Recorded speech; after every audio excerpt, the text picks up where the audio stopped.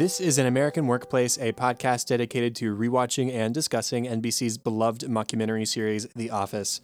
My name is Chad Hopkins, and joining me, as always, is my good friend and co-host, Katie White. Katie, welcome to Season 9. We are doing the thing. We are, as we said last time, the beginning of the end. I actually went back this morning, for whatever reason, and listened to our pilot episode. Oh, yeah? A little bit of nostalgia. Yeah. And yeah, I can't believe we are getting ready to wrap this up. I mean, we still have several weeks ahead, but right. It's the last inning. Yeah, I'm excited. I go back and listen to old episodes sometimes, just depending on, like, what did I say about this episode? Or what did I say about this episode? I never listen to our episodes because I hate hearing myself recorded. So it's a good thing I do podcasts. Right. And this is like one of the very few that I've gone back and listened to just because I can't listen to him. Yeah. I'm glad I do listen most of the time. So editing, you end up listening through things like several times over. But then once everything is posted and everybody has it in their podcast feed, I usually listen again just to make sure I didn't miss anything. Yeah. But it's just me slightly paranoid. And I have caught things sometimes, like sometimes I left out the theme song. Whoops. Or oops, I meant to edit that out. Or, oh, what happened here? Better go in and fix that and re-upload it real quick. So Right. Anyways, all that stuff aside, let's go ahead and go through some introductions before we get to the main episode. We have some emails from William and Ray. Thank you, you two, for emailing us. We also got 2 new reviews today on Facebook. Thank you, Bethany and Melanie, for the recommendations. People reached out to us on Twitter, which, as we said before, is a great place to find us. We are both quite active on Twitter. From Cole Knighton, pardon the definite mispronunciation, Leslie, Angel, Joel, Tromboner Man, and Spooky Night. So thanks all for reaching out there. We also got a podcast review from The Hoff. And thank you to everyone who's been reviewing on Apple Podcasts, because since we first started this podcast, we've been trying really hard to appear really high in the search results when you search for The Office, because that would be a great way to find us. And we finally did it. Chad sent me a picture the other day. We are now in the top, 3? Yeah. When you search The Office on Apple Podcasts, you find us on that first page. So that's really exciting, and hopefully means some more listeners coming up. Yeah, it's an awesome way for people to find us, because the way it is right now, if you search just The Office in the Apple Podcast app, the first result is a podcast that was going back when the show officially was still going, and they never finished the run of the show. And then there's another one that's called, I think, just The Office Podcast or something like that. I think they might still be going, but they're not as far as we are, I don't think. So it's just really cool that if people want like an active Office podcast covering the scope of the show, we're pretty much the top result so far. And that took a long time to get there. For a long time, if you would search The Office, you'd have to like scroll a little bit before you got to us, because it would just come up with all these other unrelated to the TV show Office podcasts. And so I was really psyched to finally find that this past week. Which means people had to try to find us, and they did. So if you're listening now, thanks for going through the hard work of finding us. And now hopefully it'll be a lot easier. And with that, let's go ahead and get into the first episode of Season 9, the final season of the U.S. Office. This is titled New Guys. It aired on September 20th of 2012 and was both directed and written by Greg Daniels. And I just wanted to highlight for a second, Greg Daniels is a guy who kicked this show off back in Season 1. He wrote the pilot. He was a showrunner for the first 4 seasons. And I think he's still done a few episodes here and there. Like, I think he definitely wrote Goodbye, Michael. But he has not been as hands-on with the show until this season. And in Season 9, he officially stepped back in as showrunner. So you're going to see a lot of things that are going to sort of harken back to what we saw in those first 4 seasons, which I think is a really great thing. So in this episode, New Guys, The Office welcomes 2 new faces, Clark and Pete, who The Office has dubbed the new Dwight and the new Jim. This creates strong feelings in both Dwight and Jim. And Andy harbors ill feelings towards Nellie and spends the day dealing with those. So to start off on this episode, we do get a different kind of cold open. It's not the traditional style where it's something funny that happens. It's unrelated to the rest of the episode. Here, we basically get a catch up. A summer has basically gone by, and we get a whole lot of details on things that have been going on since we last saw them. Andy is coming back. Aaron's really excited. Though I should say, Erin's really excited, and then as soon as Andy comes back, we don't hear from her like at all. But Yeah. whatever. Andy was sent on a month-long wilderness adventure by David Wallace, who, as you might remember, I hope, has now purchased Dunder Mifflin and is the CEO. And it was a wilderness adventure with a bunch of teenagers, including David Wallace's own son. But the purpose was to make Andy more decisive and confident, and he is back from that now. Just a couple more before I let Katie take a couple of them. Dwight is not the father of Angela's son, according to the test results. So that's a bummer for Dwight. You can tell he's upset by that news. Next, we hear from Toby, who tells us that Kelly is gone. Her fiance, well, that's big news, Ravi, has been hired as a professor of pediatrics at Miami University. So she has left and followed Ravi there. And then we learn that Ryan, in apparently unrelated news, has also moved to Ohio, where Miami University is, where Kelly has gone, for no reason. Not to follow Kelly, definitely, except he's definitely gone to follow Kelly.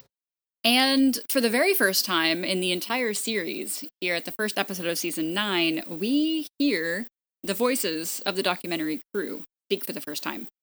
So we hear Pam and Jim doing a little talking head, and they finish up the talking head and they start to remove their microphones, and Pam asks if the crew has everything. She says, I mean, it's just a paper company. How much footage do you need? And the camera tells her and Jim that they're more following the people now to see how they'll turn out. And maybe this can transition us into the rest of the character development here. Pam says, well, I don't think anything's going to change in our lives now. With work and 2 kids, there's just nothing interesting going to happen to us for a long, long time.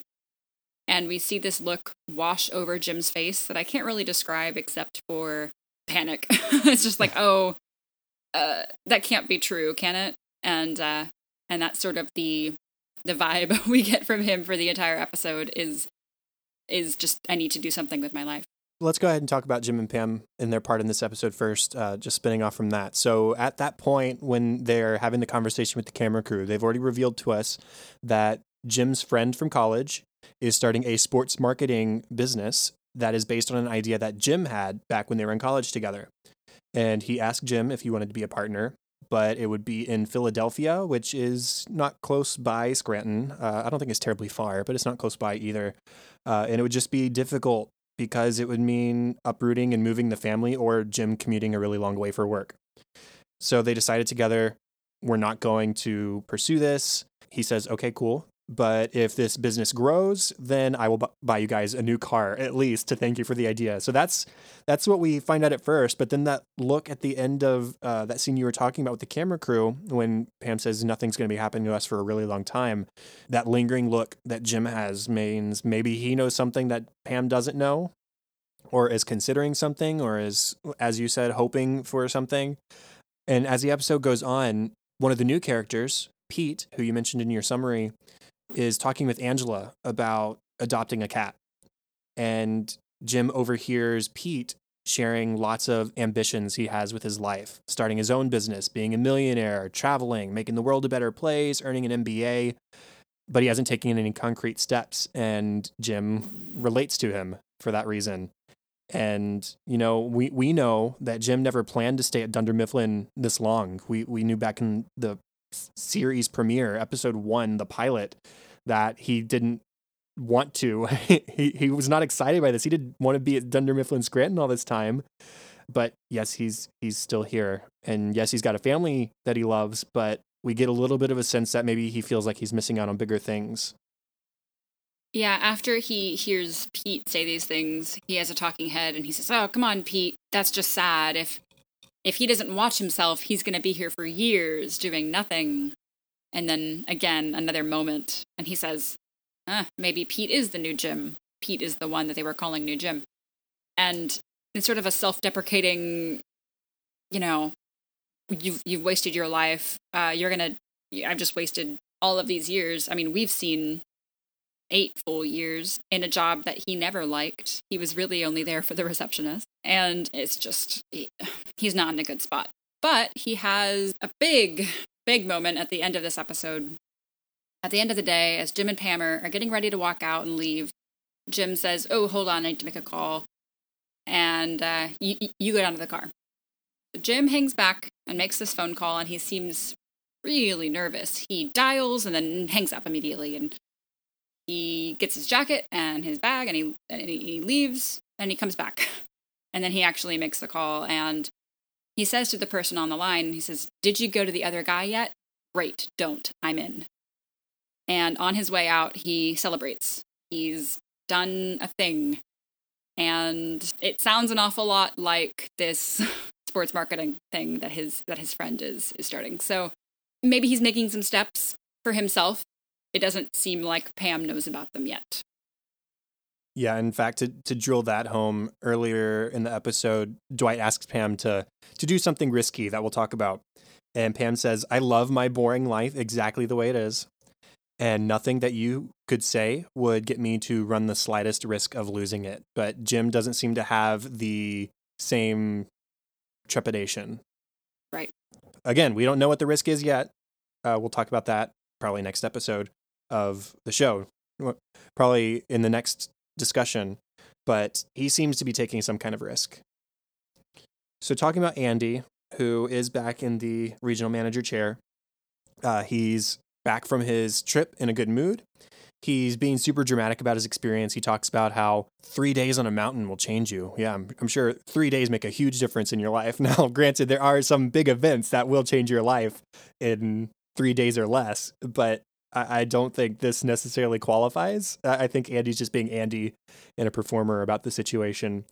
And I guess he forgot that he didn't fire Nellie, or maybe he expected her to quit in his absence for the month or something, but he's definitely not happy to see her. And he starts to plan ways to get rid of her. He tries to go through Toby first, and he basically tells Toby that he's going to make up something as a fireable offense to get rid of Nellie. But then Toby says, "Well, now you've told me, and so if she sues, I'm going to have to testify against you in court." And so he instead tells Nellie to her face that our working relationship is going to be really super difficult. If it's not, I'm going to work hard to make sure it is, and you're just going to have to deal with it. Yeah, it's interesting that at the end of season 8, he showed this grand gesture of mercy and "I will let you still work here," and it seemed very civil. Mm-hmm. And at the top of season 9, he hates her. I don't know what happened on that mountain, but he's not excited to have her back. And I mean, he tells her that he had a funny dream while he was away, that she died. And yeah, as you said, he's going to ensure that their working relationship is terrible. When Andy later has the office try slacklining, because that's what he spent his wilderness retreat thing doing, he volunteers Nellie himself, and she, in heels, starts to slackline. I mean, she's wobbly, but she's doing the thing. And she manages to stay on for a few seconds before Andy shoves her off and tells her that she sucks. It's just, he's bullying her. And Dwight goes up on the slackline and fails miserably, making himself bleed horribly, but Andy won't call the slacklining off. Toby has to do it and says, "Okay, this has gone too far." And he puts garbage cans and recycling bins all around Nellie's desk, so people are chucking garbage at her. I mean, it's just too much. It's way too much. And you see that it is affecting her a little bit. She has a talking head at the very end where she says, "Oh, all the trash flying at me isn't because of me. It's because I just happen to be sitting near where the bins are." And I get a sense that she's maybe trying to convince herself that really that is 100% the reason.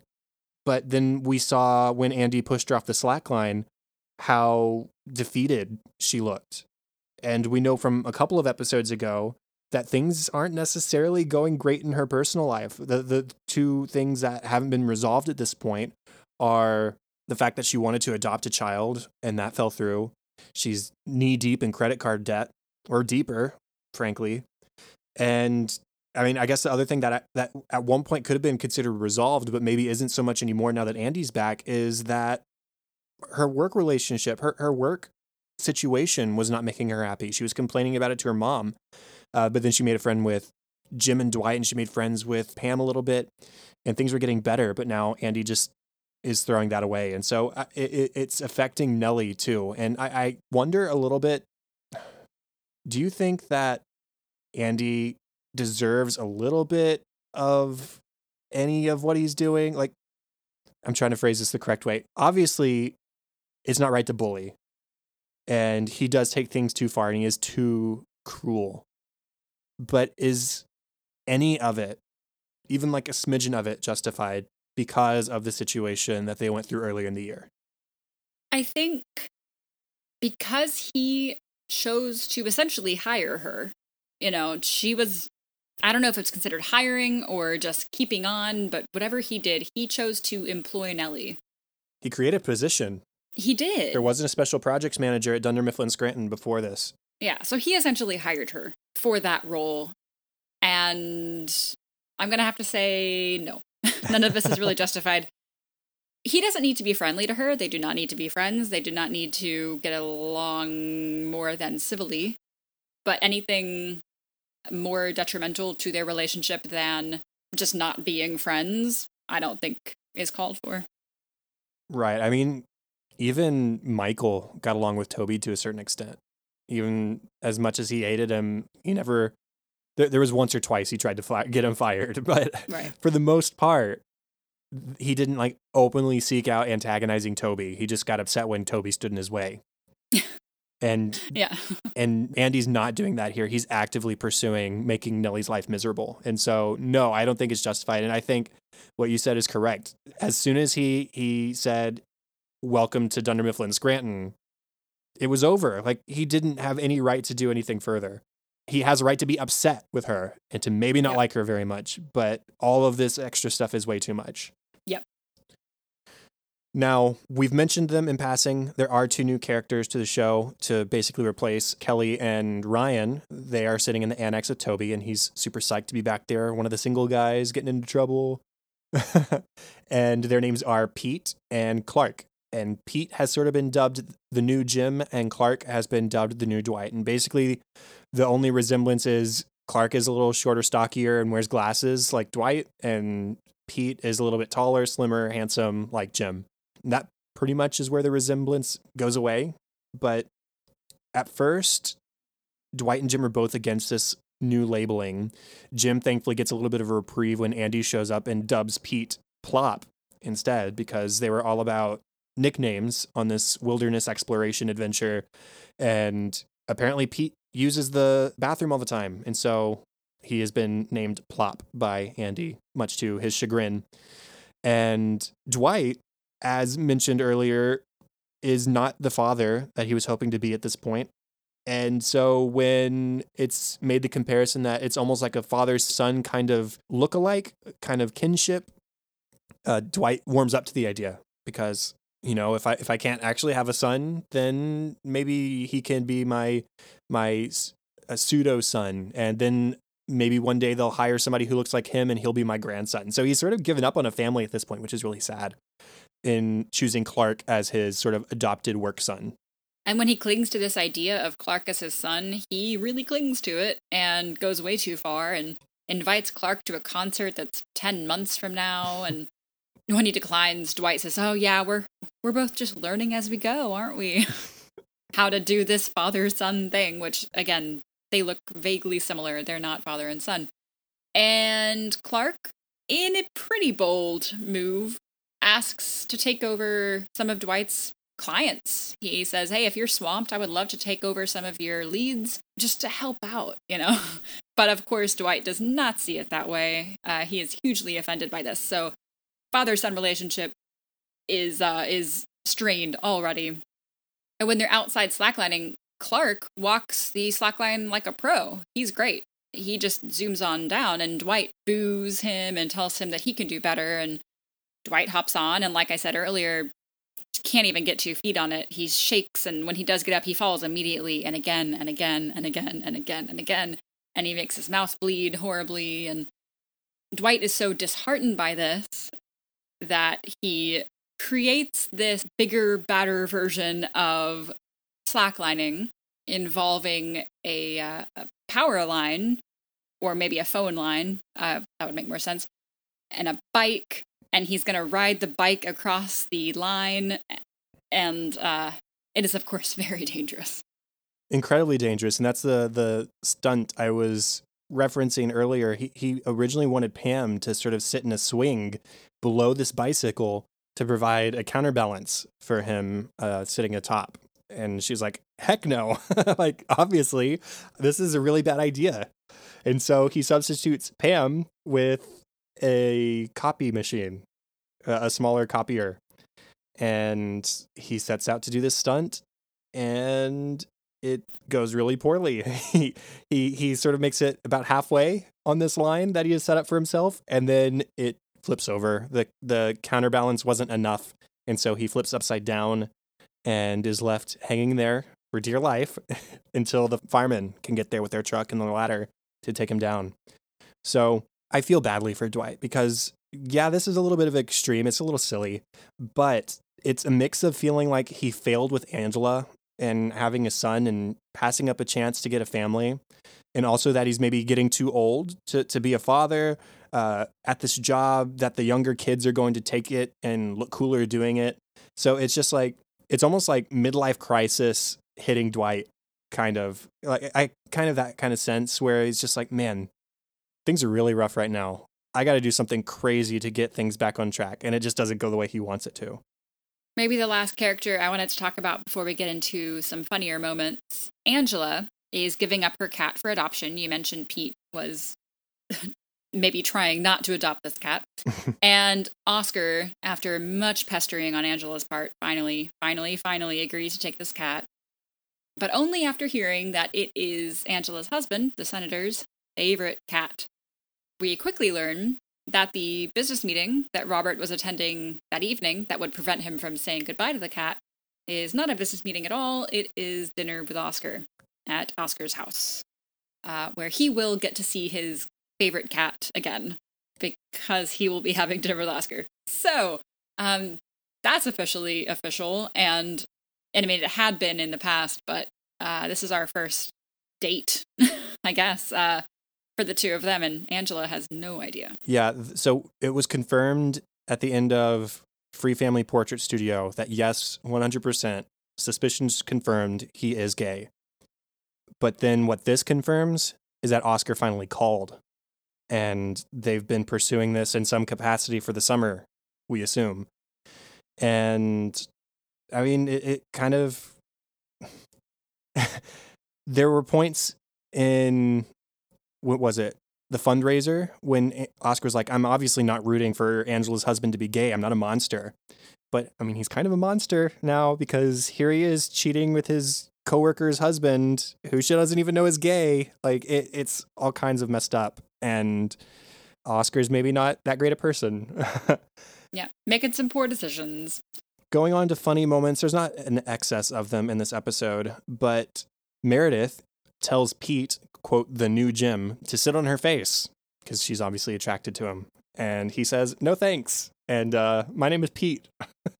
And Jim has a talking head. He says, no, Pete is not the new Jim. The only thing we have in common is that neither of us wants to sit on Meredith's face. And if that makes him the new Jim, then every human being in the world is the new Jim. Also, a good Jim one. When Jim is messing with Dwight, this is when Dwight tells him that Clark is trying to take his job. Dwight says, the new guy's called a sales meeting? Because, of course, Jim made that up. And Jim says, yeah, Clark ended the whole thing with a karate demonstration. Did you know that there was a belt above black? Dwight says, there is no belt above black. Is there a belt above black? He says, you should ask him. It is a color you would never expect. I like that. When Dwight asks Pam to be his counterbalance, he says, please, Pam. She says, find someone else. I don't know, ask Phyllis. Dwight says, I can't use Phyllis. Are you kidding me? The moment she steps off the bar, I'll be launched into space. God, you're so insensitive. Who's insensitive here? And this was after Dwight had basically said, we're basically the same weight, right? Pam is showing off. She's apparently been working hard to lose those mom pounds. We're the same weight if you're 105 pounds. Since we mentioned Oscar's new boyfriend, I guess, Angela is, again, begging Oscar to take the cat. And Oscar says, no, I'm a dog person. And there's such a great parallel here. Angela says, if you pray enough, you can change yourself into a cat person. And Oscar says, those guys always change back, Angela. Oh, too on the nose. Yeah, just a little bit. Real quick, I wanted to ask earlier, but I forgot. Why is Angela so keen on Oscar, of all people, adopting Comstock? Do you think it's because of their good working relationship? Or because maybe Robert suggested it as a good alternative to living with them? Or, I don't know. I always thought it was just because they got along professionally and she thinks that he's maybe one of the only sane people in the office. That's fair. Yeah, that was always my impression. Okay. Yeah, I just thought it was a good question. Yeah. Like, why Oscar? There's a moment when Andy is first arriving, Erin comes in. Like I said, she's really excited. She's said many times at this point in the episode, it's only like 3 minutes into the episode, that Andy's coming back. And when he finally arrives, she says, "Old Dwight, new Jim, tuna." Instead of old Jim or new Jim and old Jim, it's new Jim and tuna. It's not new tuna, it's new Jim and then tuna. It's just a funny play on words. Now, there's one here that you're probably going to want to say, but I'm going to say it. It's mine. Kevin, when Angela has announced that she wants to put her cat up for adoption, Kevin apparently really likes Angela's cats. He says, Angela's cats are cute. So cute that you just want to eat them. But you can't eat cats. You can't eat cats, Kevin. You can't eat cats, Kevin. Which I want to say real quick. One of the reviews we got on Facebook today complimented my Kevin impression. It did, and it was great. Your Kevin and your Stanley. Yeah, how about that? And your Toby's pretty good too. Thank you. I do have another Kevin moment that I can steal. Oh yes, and it's a long one. It is. So this is from the cold open. I'm just going to read it because it's hilarious. "Oh, what a summer. An emotional roller coaster. I ran over a turtle in the parking lot, but then I saved him by gluing his shell back together. But I'm not that good at puzzles, so I patched him with stuff from around the office. But I couldn't get the pieces to fit right. Then one day, when I was reaching for the glue, I crushed his shell again. But I rebuilt him even better that time. But it turned out the turtle was already dead. Probably when I ran over him the first time." Yeah. And so the first time he patches him, obviously it's just bits of shell that aren't sealing together anything. And then he finds stuff from the office, and there's like pieces of a yogurt lid, there's a spoon, a shamrock keychain, a bottle cap. And it's funny that the end of the previous season ended with us thinking maybe Kevin had a dead dog that he was taking care of, even though it was dead. And then this season starts with Kevin actually killing a turtle. And taking care of it by building it a new home, and you see this like sad, lifeless turtle head. Yeah. Just And when Kevin offers to adopt Comstock, before or maybe it's after he said you can't eat cats, Angela says please after the turtle, and he responds, "I am enormously proud of what I did for that turtle." He yells it. A great Creed moment in this episode. We get a couple, or one big one. Mm-hmm. At the end of the episode, Creed apparently very much enjoyed his day. We get a voiceover for him. He says, "In the parking lot today, there was a circus. The copier did tricks on the high wire." Of course, that was Dwight. "A lady tried to give away a baby that looked like a cat." Angela. "There was a Dwight impersonator and a Jim impersonator." Clark and Pete. "A strong man crushed a turtle. I laughed and I cried. Not bad for a day in the life of a dog food company."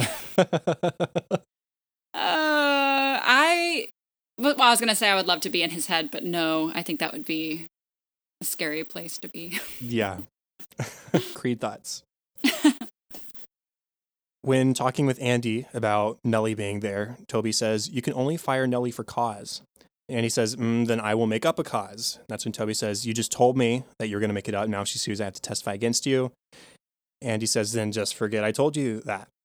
Toby says, "I can't. I took a course at the Weintraub Memory Academy. I sat next to this woman named Beverly Brooke. She had a Greek salad for lunch. See what I mean?" And then Andy says, "Now I know why Michael hated you so much." There's another Michael reference. My last Creed one is small but funny. Nellie goes up to Slackline, again, because Andy called her up. And she doesn't want to take off her shoes, her heels, because she says she's self-conscious about her feet. And the camera pans over to Creed, and he's just nodding, like, yep, yeah. You should be. which means he has seen them, which is also peculiar. At the start of the episode in the cold open, Kelly is handing out all of her heavy coats because she thinks that Miami University, where her now fiance Ravi was just hired as a pediatrics professor, is in Florida.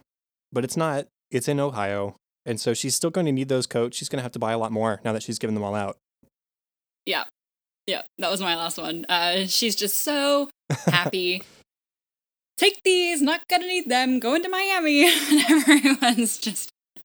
Yeah, what exactly does she say? She says something biatches. Yeah.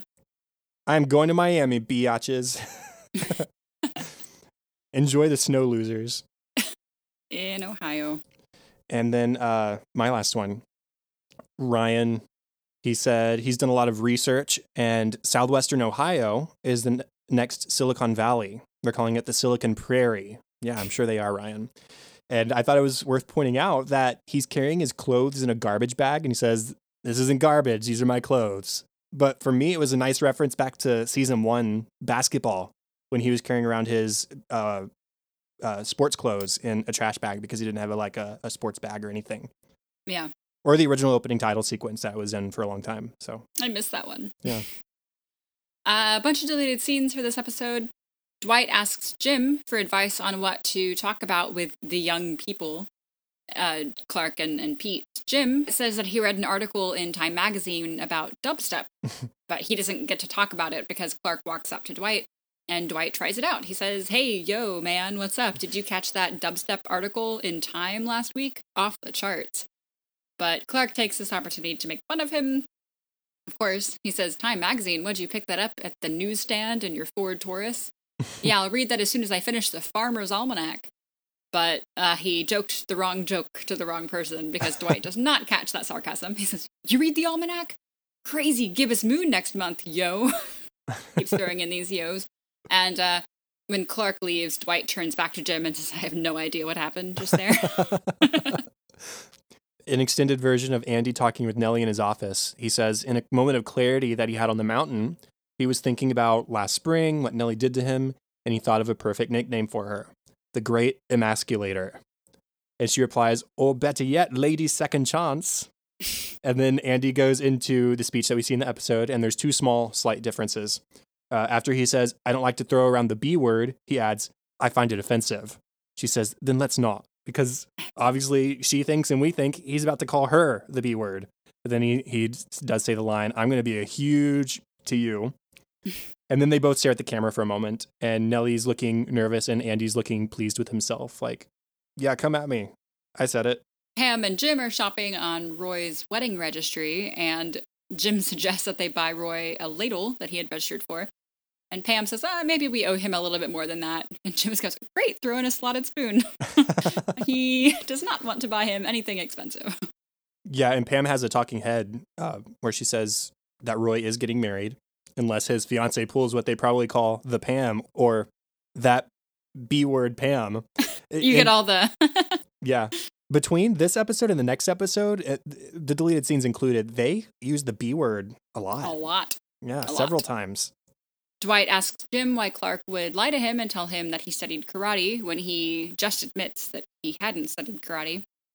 Jim says he's not sure because it seemed like Dwight and Clark had a really good father-son thing going on, and like Luke and Darth Vader.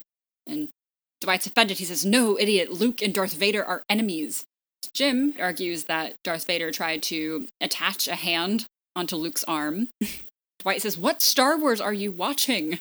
And when Dwight explains that Luke is trying to destroy Darth Vader, he realizes himself the situation that he is in. That Clark might not be a nice guy. Yeah. There's some weird antagonism from Stanley and Phyllis towards Clark and Pete. We saw a little bit of it in the main episode. But then in the deleted scene, Stanley yells at Pete after he looks at his phone, after getting a notification. He says, "Yo, Muppet baby, got an urgent text from your social network?"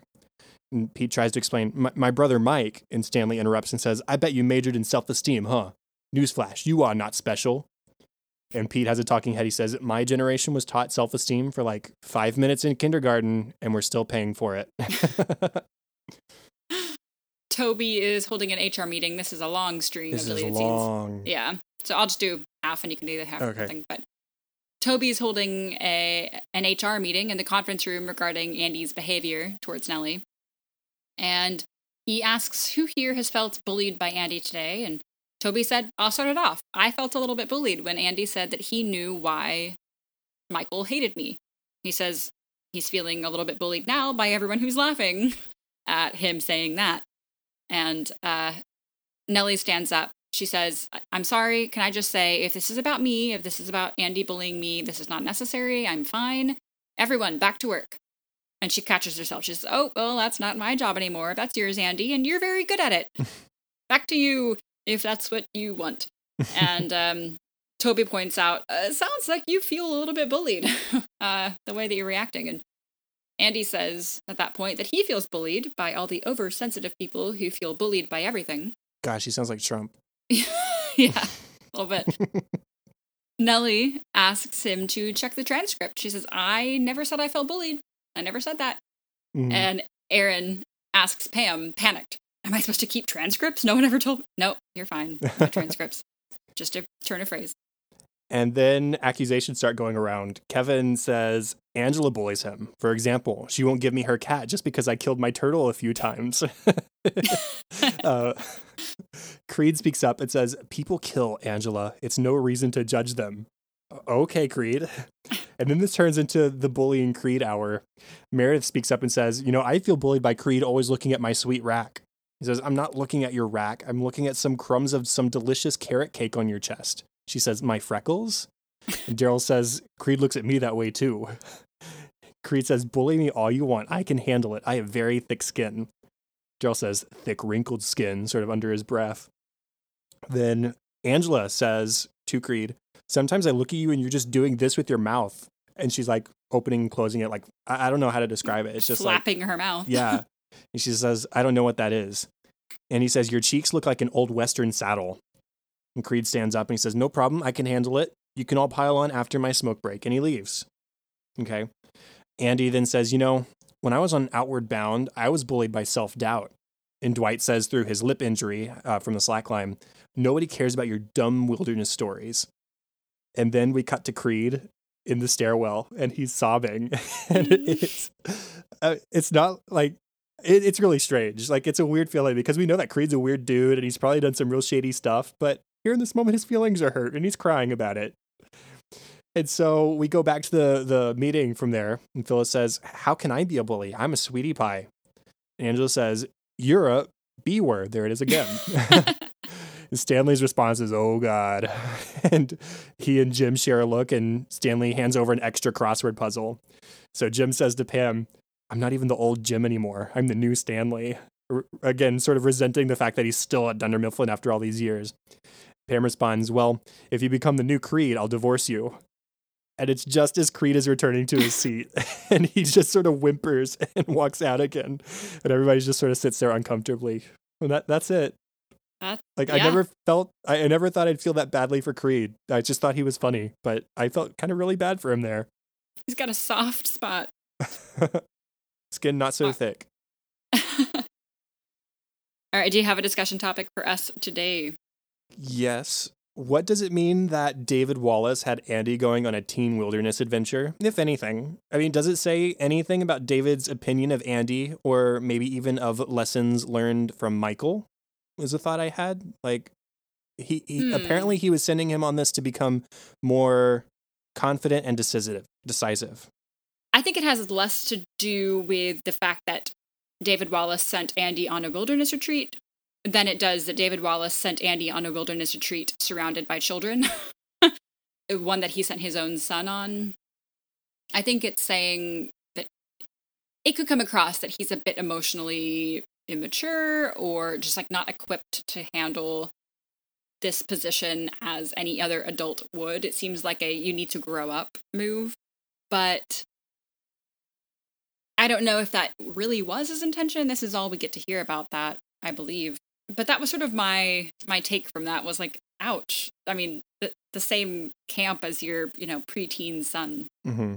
You know what I thought of while you were just talking is that this isn't the first time David Wallace has sent people on a wilderness retreat. He did that with Toby back in season 4. Yeah. But I couldn't remember for sure, so I checked. That was with other branch managers, and so it was like an adult thing. And so for David to do the same idea with Andy, but to make it for kids, I think it does say something about how David views Andy's emotional level. Yep. Or maturity level. Cool. So moving on to our next episode, Roy's Wedding. It aired September 27th, 2012, directed by Matt Sohn and written by Allison Silverman.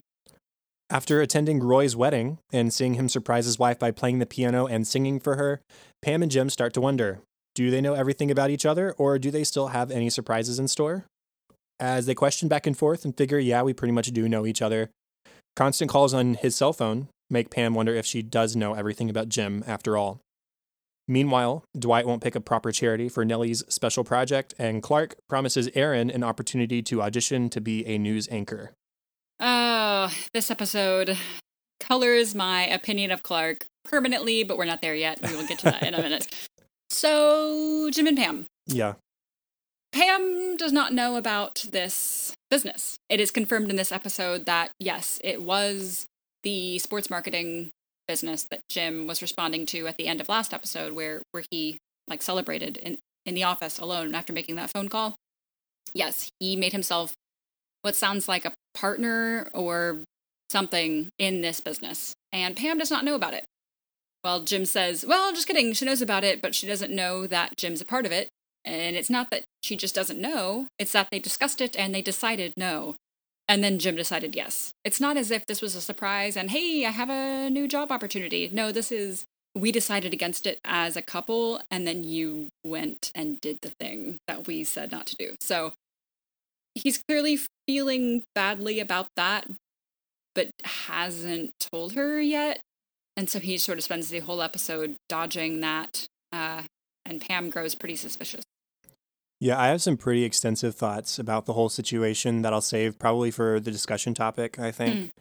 But this is a storyline. I'll go ahead and say now, this is a storyline that causes a lot of controversy, I feel like, between Office fans, because some people look on it more favorably, or some of them look on it less favorably than others would probably be a more accurate way of putting it. But we'll talk about that in due time. Jim does think it's super weird that they're going to Roy's wedding. He says, I think the only weird thing about going to your wife's ex-fiance's wedding on a weekday at 8 a.m. is that it's your wife's ex-fiance. And I mean, it's kind of not weird when you think about it. Jim has obviously been with Pam for a few years at this point, and it's because of Jim that Roy and Pam split and he found his current wife. So both sides are happy. Roy says as much when Jim talks with him in the episode.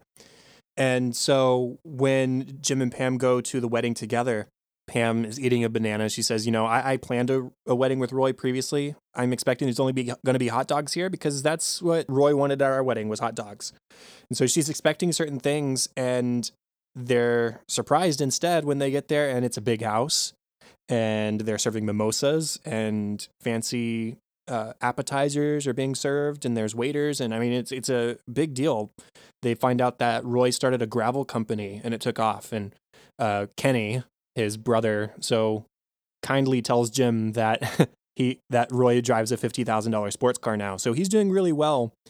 But Jim, he does share with Roy that he has something in the works. So he's even telling Pam's ex-fiance about this business sort of before he tells Pam. So no good for Jim. Oh, by the way, Roy, who is, as you said, very successful now, is also super sweet and romantic and compliments his wife like he never complimented Pam, who he was also going to marry, and learned how to play their song on piano for the wedding. And Billy Joel song, by the way. Billy Joel, yes.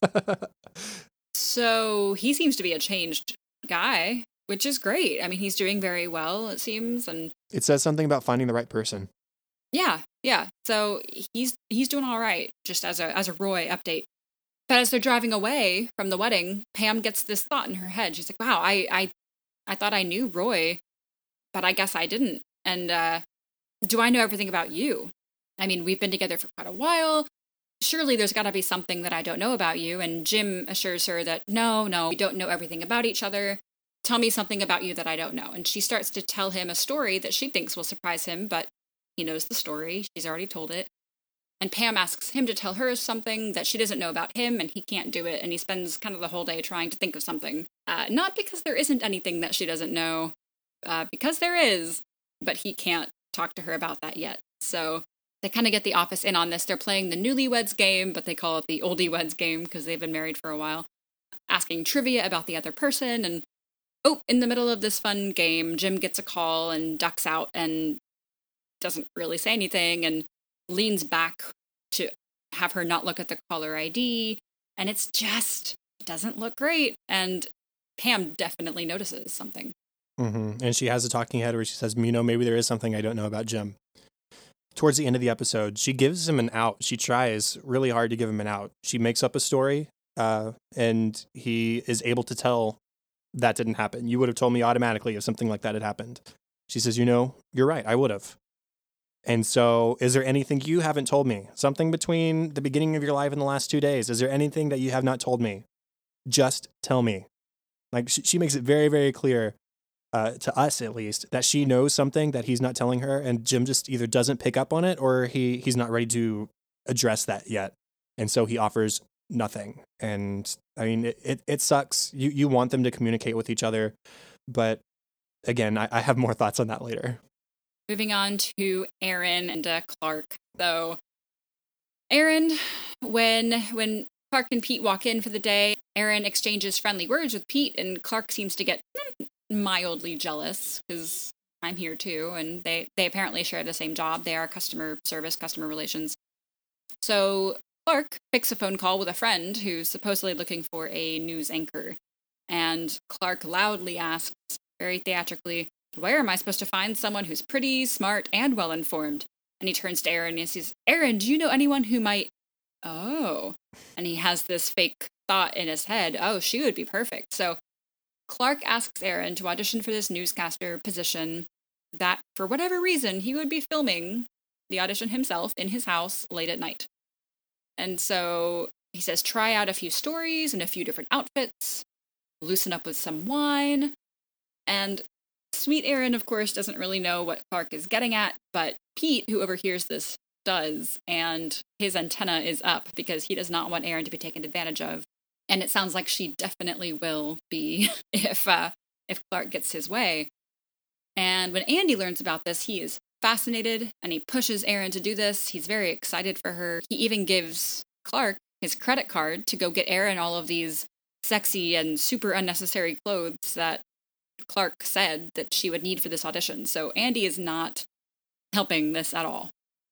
Andy then has people gather in the conference room, appropriate use of work time, to discuss Aaron's looks and her confidence prior to her, quote, audition.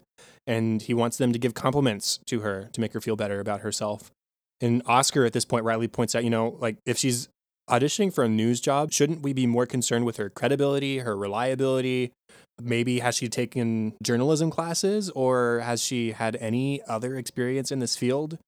And Aaron at this point says, I'll do whatever it takes to get the job. And that has Clark really excited and elbowing Pete. Whatever it takes. Pete is not a Clark fan. You'd think that these guys who were hired at the same time, who were working together in the annex together, with Toby, they'd get along and that they're really good friends, and they're not. Pete seems pretty off-put by Clark and not a big fan. And that leads to Pete convincing Andy to go with Aaron to the audition, because he says, in a real audition, what they're going to want to see is Aaron's rapport with the rest of the news team. So who has the best rapport with Aaron? Anybody? Well, it's Andy, obviously. And so Andy, Aaron, and Pete show up at Clark's at 11 that night to do this thing.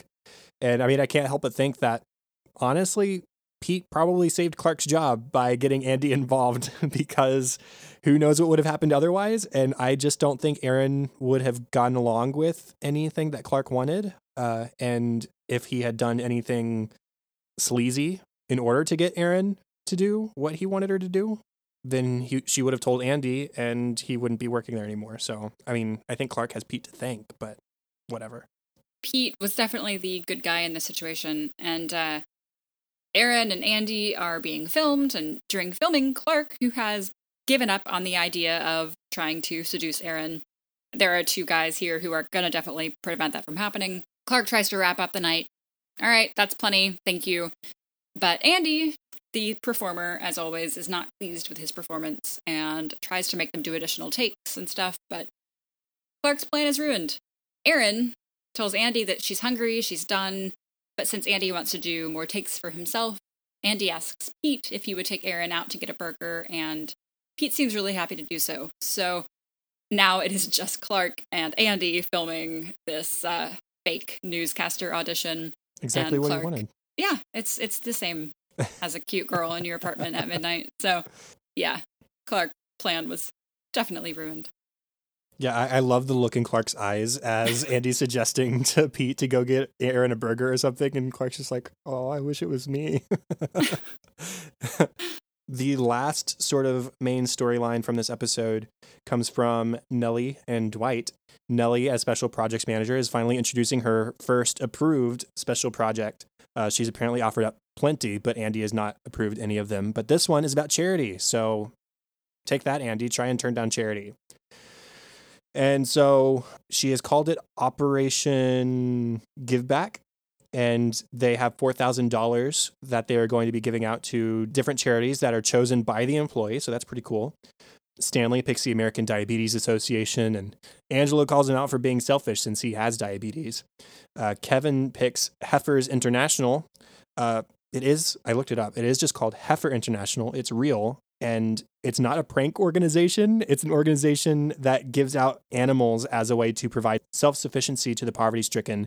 Kevin thinks it's just funny that they give people goats, and he thinks it's a prank, but that's not exactly what they do. Creed says he wants to help Jimmy Carter build gnomes. I don't think that's what Jimmy Carter does either. And then Andy picks a foundation that teaches homeless children nautical flag signaling because it changes lives. And Nellie says, thank you, Andy. She's still trying to stay on Andy's good side, but Andy says, I'm not doing it for you. I'm doing it for the preservation of nautical flag signaling. But then it's Dwight who gets in the way, not Andy. Dwight who gets in the way of Nellie. And it's not necessarily to antagonize Nellie as Andy would normally do. It's because he says that charity hasn't been proven to work. And so he eventually relents and picks one, but he picks the Global Relief Foundation, which was proven as a front for the Taliban back in 2001. So there's the conflict between Nellie and Dwight now. So in order to thwart Dwight's plan here to donate money to this bad organization, Nellie comes up to Dwight with a contract. Okay, well, if you pledge your allegiance to the Taliban law abroad, then surely you must live by their same rules here, right, for consistency. And Dwight happily signs this contract stating that he will abide by Taliban law in the office. Bold move from Nellie, but she has a plan. She takes his pen and says, look, I stole your pen. Dwight, come take it back. Now, hey, because I stole your pen, Taliban law states that you must chop off my hand. And if you are serious about this contract and about pledging money to this charity, you must chop off my hand. So Dwight says he is good to go on this. Absolutely. Let me sharpen up this meat cleaver that you have provided for the event. And you go do some handy activities and we will meet back and do the thing.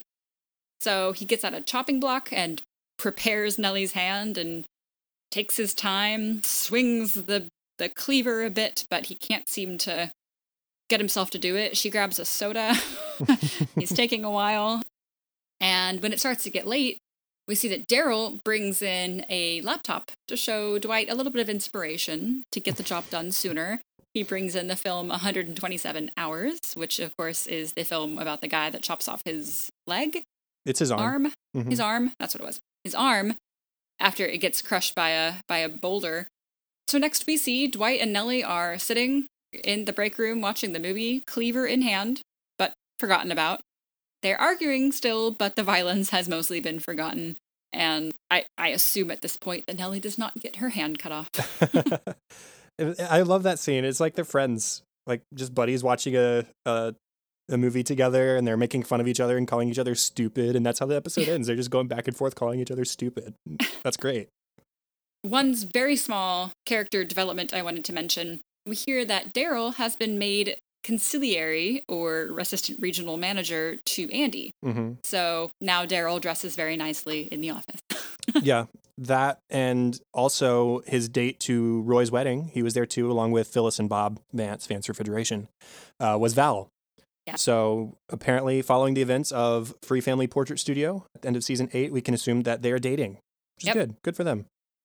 And moving on to funny moments, our cold open for this episode, the building's custodian, I love this cold open, is on vacation for the month.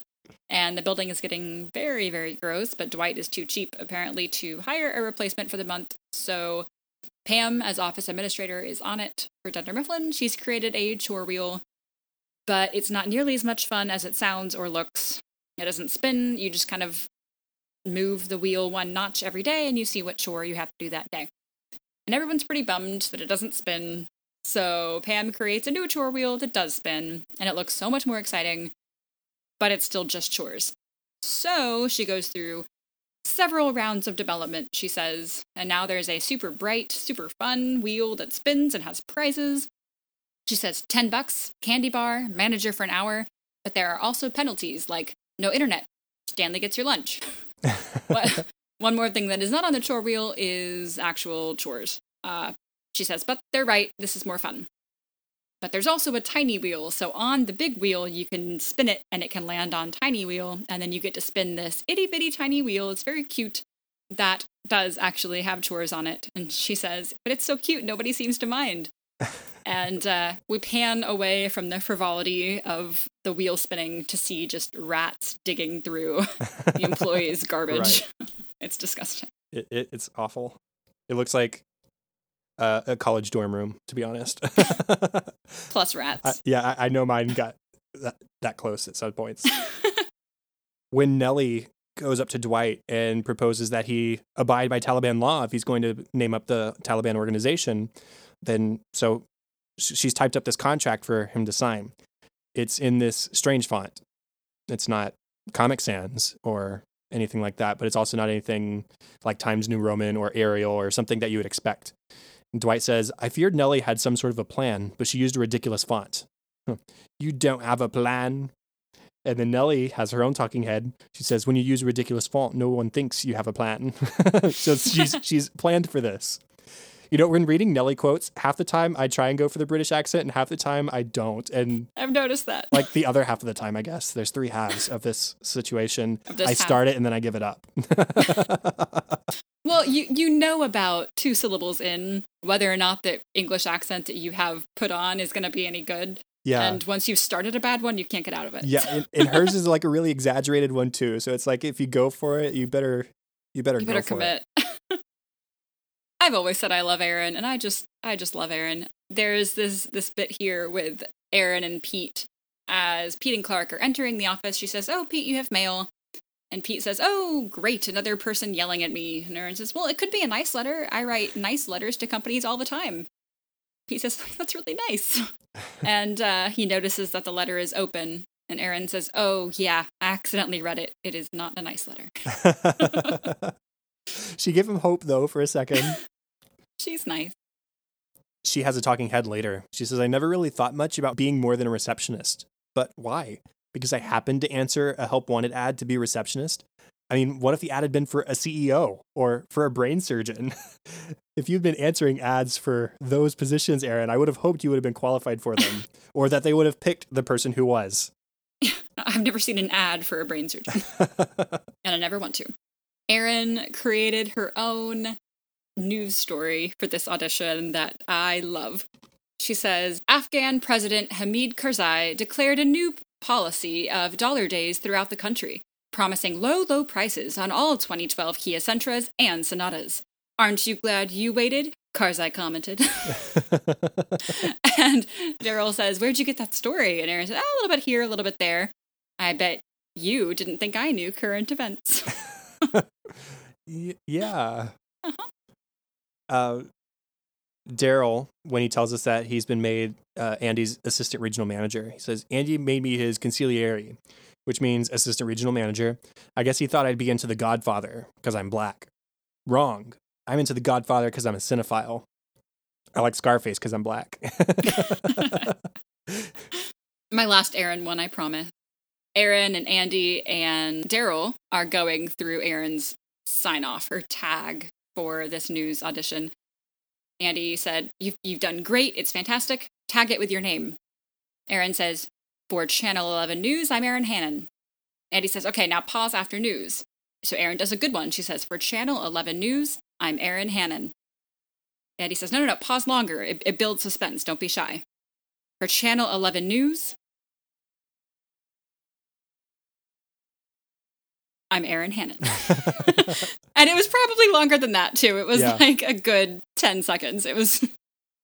And they kind of lean in like, are you going to... Right. She's not shy. When Nellie and Dwight are in the break room preparing to get Nellie's hand cut off, Daryl walks in and he sees what they're doing, and Dwight is holding a cleaver, and he just like wordlessly turns around and walks out again. He's like, I'm not dealing with this right now. You guys do your thing. I'll peace out. Yeah. When Angela was bragging that the senator and she still have mystery, they don't know everything about each other.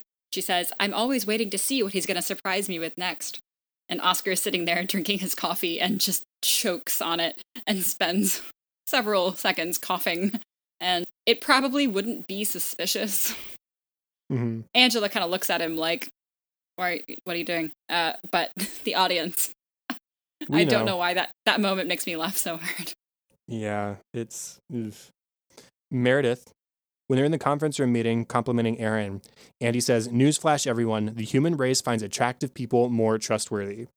And Oscar says, I'm so sorry, Andy, but for 20 years, the most trusted man in America, Walter Cronkite. Meredith says, Cronkite was hot. If I could go back in time, I'd take that mustache ride. You do you, Meredith. You do you. No, don't know so many people who are attracted to Walter Cronkite. When playing the Oldie Weds game, Pam describes her first celebrity crush. Pam and Jim both correctly said John Stamos. Pam says, well, yes, but John Stamos was temporary. I quickly moved on to, and then she and Toby, who's observing, at the same time say Johnny Depp. And everyone looks over at Toby for a while, confused as to why he knows this. And Toby, after a very awkward pause, says, oh, I was having a separate conversation with Kevin. Johnny Depp. And Kevin, bless him, catches on. He says, totally, George Clooney. Of course, Toby, having had been in love with Pam for quite a while. Yeah, he knew the John Stamos answer too. He sort of like whispers it to the camera. It's really awkward. Yeah. Like, it's almost, I'd say it's about on par for the moment when he puts his hand on Pam's knee. Yeah, pretty close. Which, by the way, we've talked about how there's an active The Office official YouTube channel, and they post clips and stuff all the time. They posted one last week that was, I don't remember what it was called, but it was all clips of Toby being awkward around Pam. Like it was like their forbidden love story or something like that. I didn't see that one. Yeah, it's pretty funny. It's like 10 minutes of just Toby clips being awkward around Pam. My last one, when Dwight pretends to pick an organization for Operation Give Back, he says the Global Relief Foundation, which was recently revealed as a front for the Taliban. And Creed makes a face, and he has a talking head afterwards. He says, the Taliban is the worst. Great heroine, though. And then we should move on because we have a million deleted scenes for this episode. A billion, jillion. 1 billion deleted scenes. So Daryl and Roy bond over the coconut shrimp being served at the wedding. Again, confused about the menu here. It's an 8 a.m. wedding, but that's fine. Coconut shrimp apparently means that Roy has made it. He is rich. So congratulations, Roy. And then, again, more language here. Daryl has a talking head at the wedding. He says, I used to work with Roy in the warehouse. Roy used to be engaged to Pam until she tossed him aside like a cold-hearted bee. Is what I used to think. Now that I work upstairs with Pam, I understand that A, the heart wants what it wants, and B, Roy thinks dinner magically appears on the table. So he can, I guess, empathize with both people. Pam is talking with who we can assume are Roy's parents. And they talk with Pam about how much they love Lara, Roy's wife. They couldn't imagine a better daughter-in-law. And Roy's never been happier. She says Lara's really easy to get along with, and she's loyal, which is what we think Roy really needs. And Pam's just like, Yeah. Good for him. And then she leaves because happy. obviously they're being really accusatory. She handles it well, I have to say. She's like, I'm really glad he's happy. It's nice to see him happy, but you can only take so much. Right. Oof. There's an alternate scene of Nellie explaining Operation Giveback. Angela says that Stanley shouldn't get to pick a selfish charity, as she says in the main episode, and then she says, like, does Oscar get to fund some gay Mexican thing?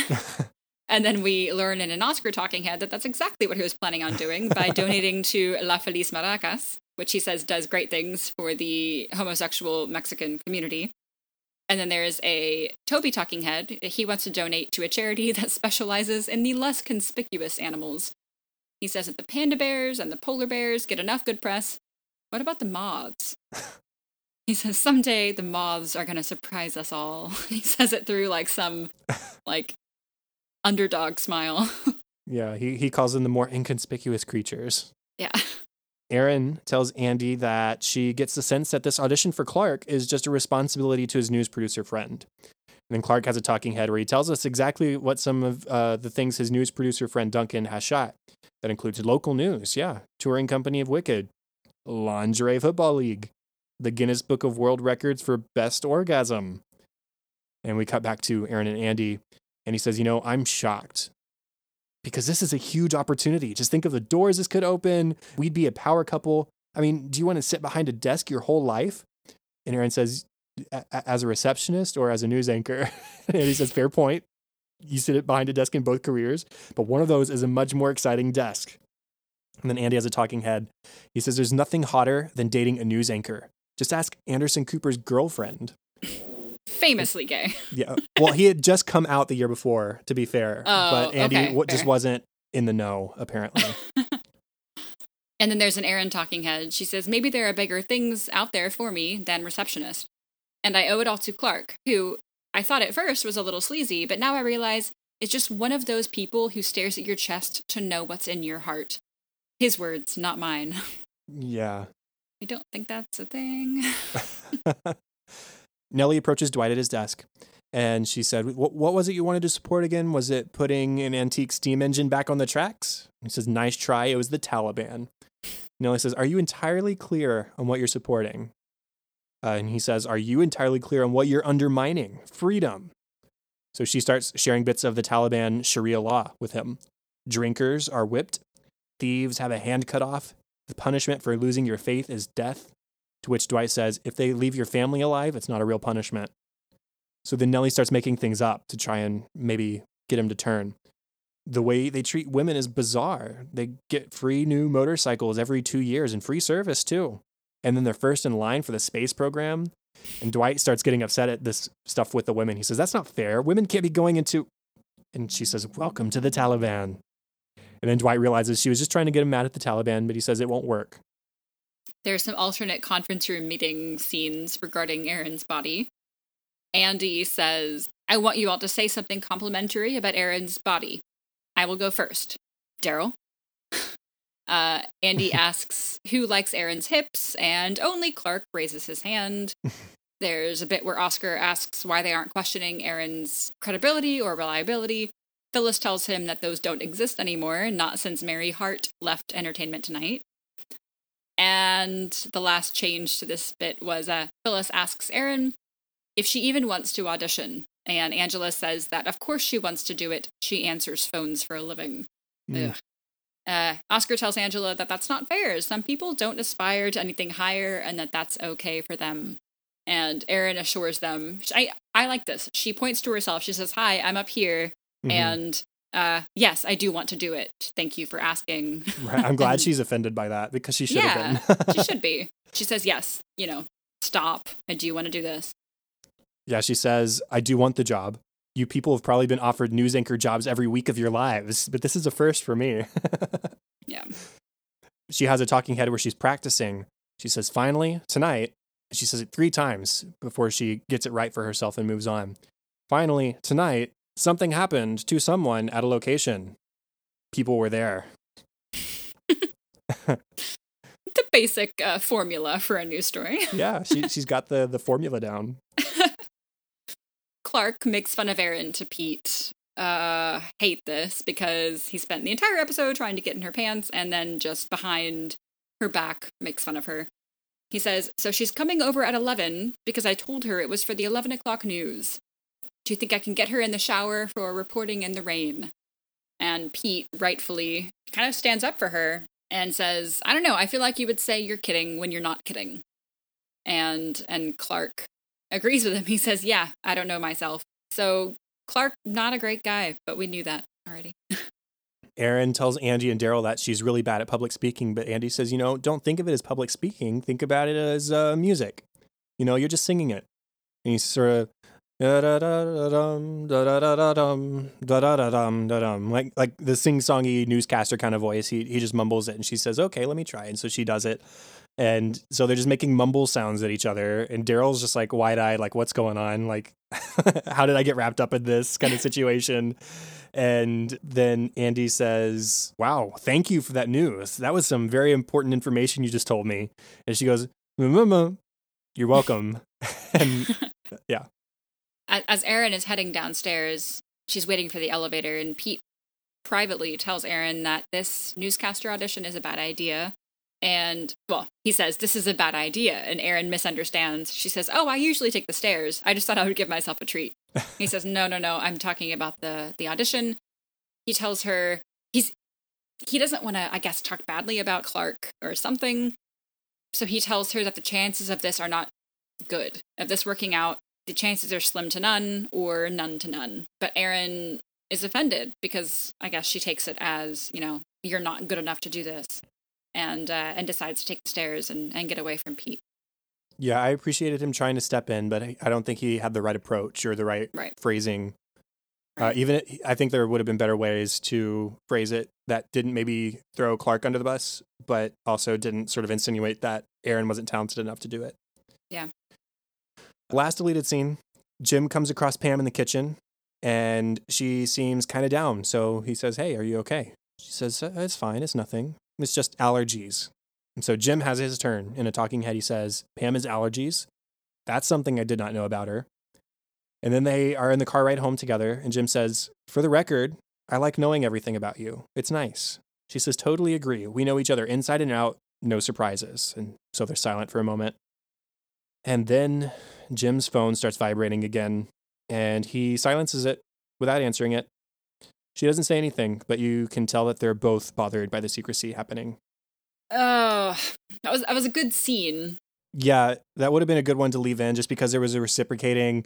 That was something I didn't know about Pam, and like Jim sort of start to look at himself like, am I doing something that's causing her to hide something from me too?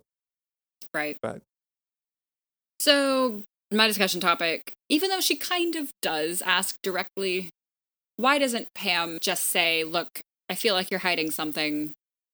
Tell me. Okay, so here I've got a paragraph of things to say that I'm basically just going to read through. So I see both sides here. Jim loves his wife. He loves his kids.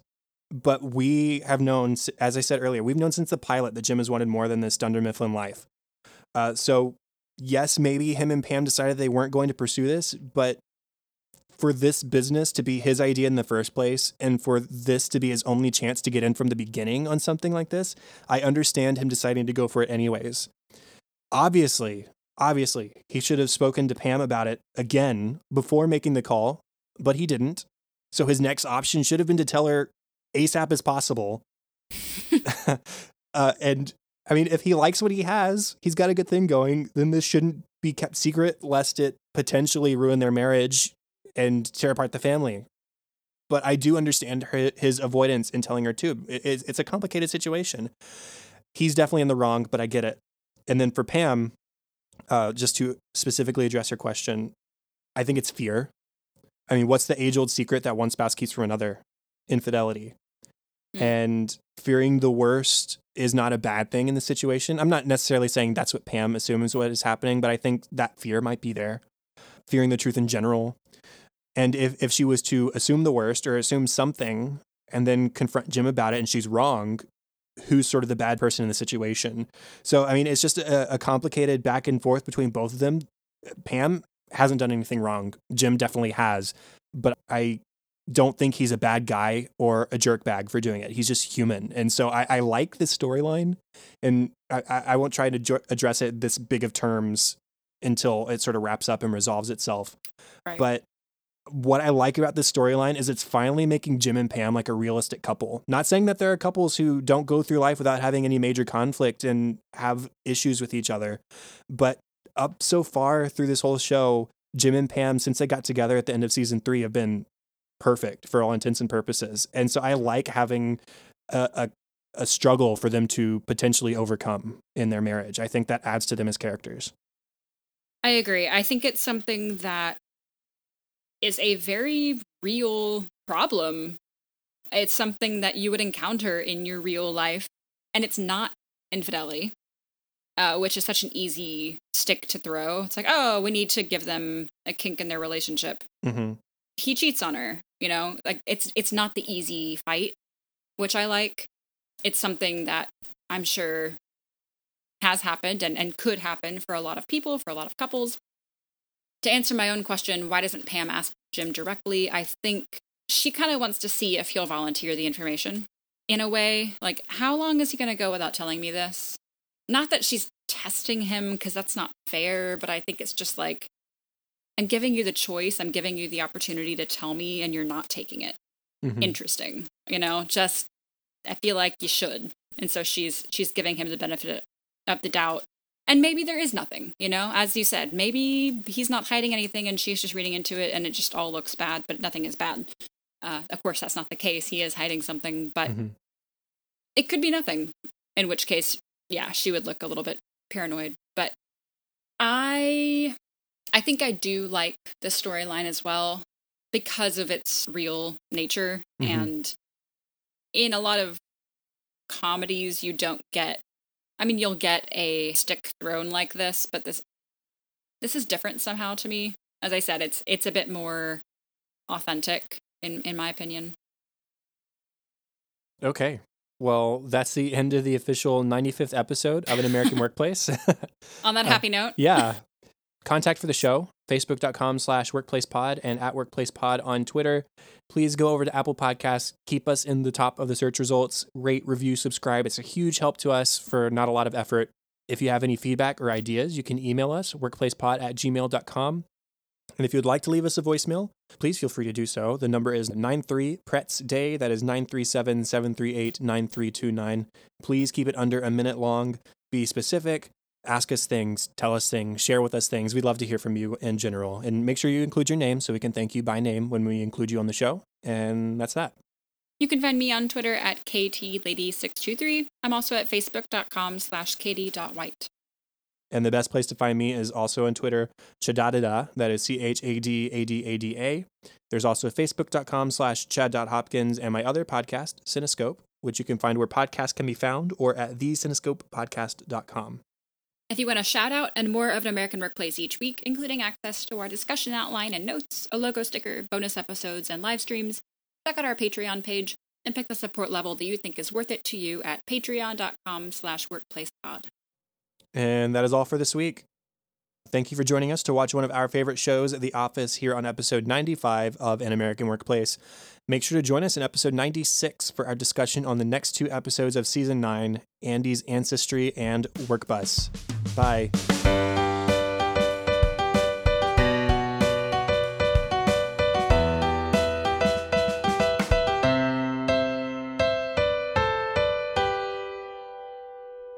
When Dwight reveals, or Dwight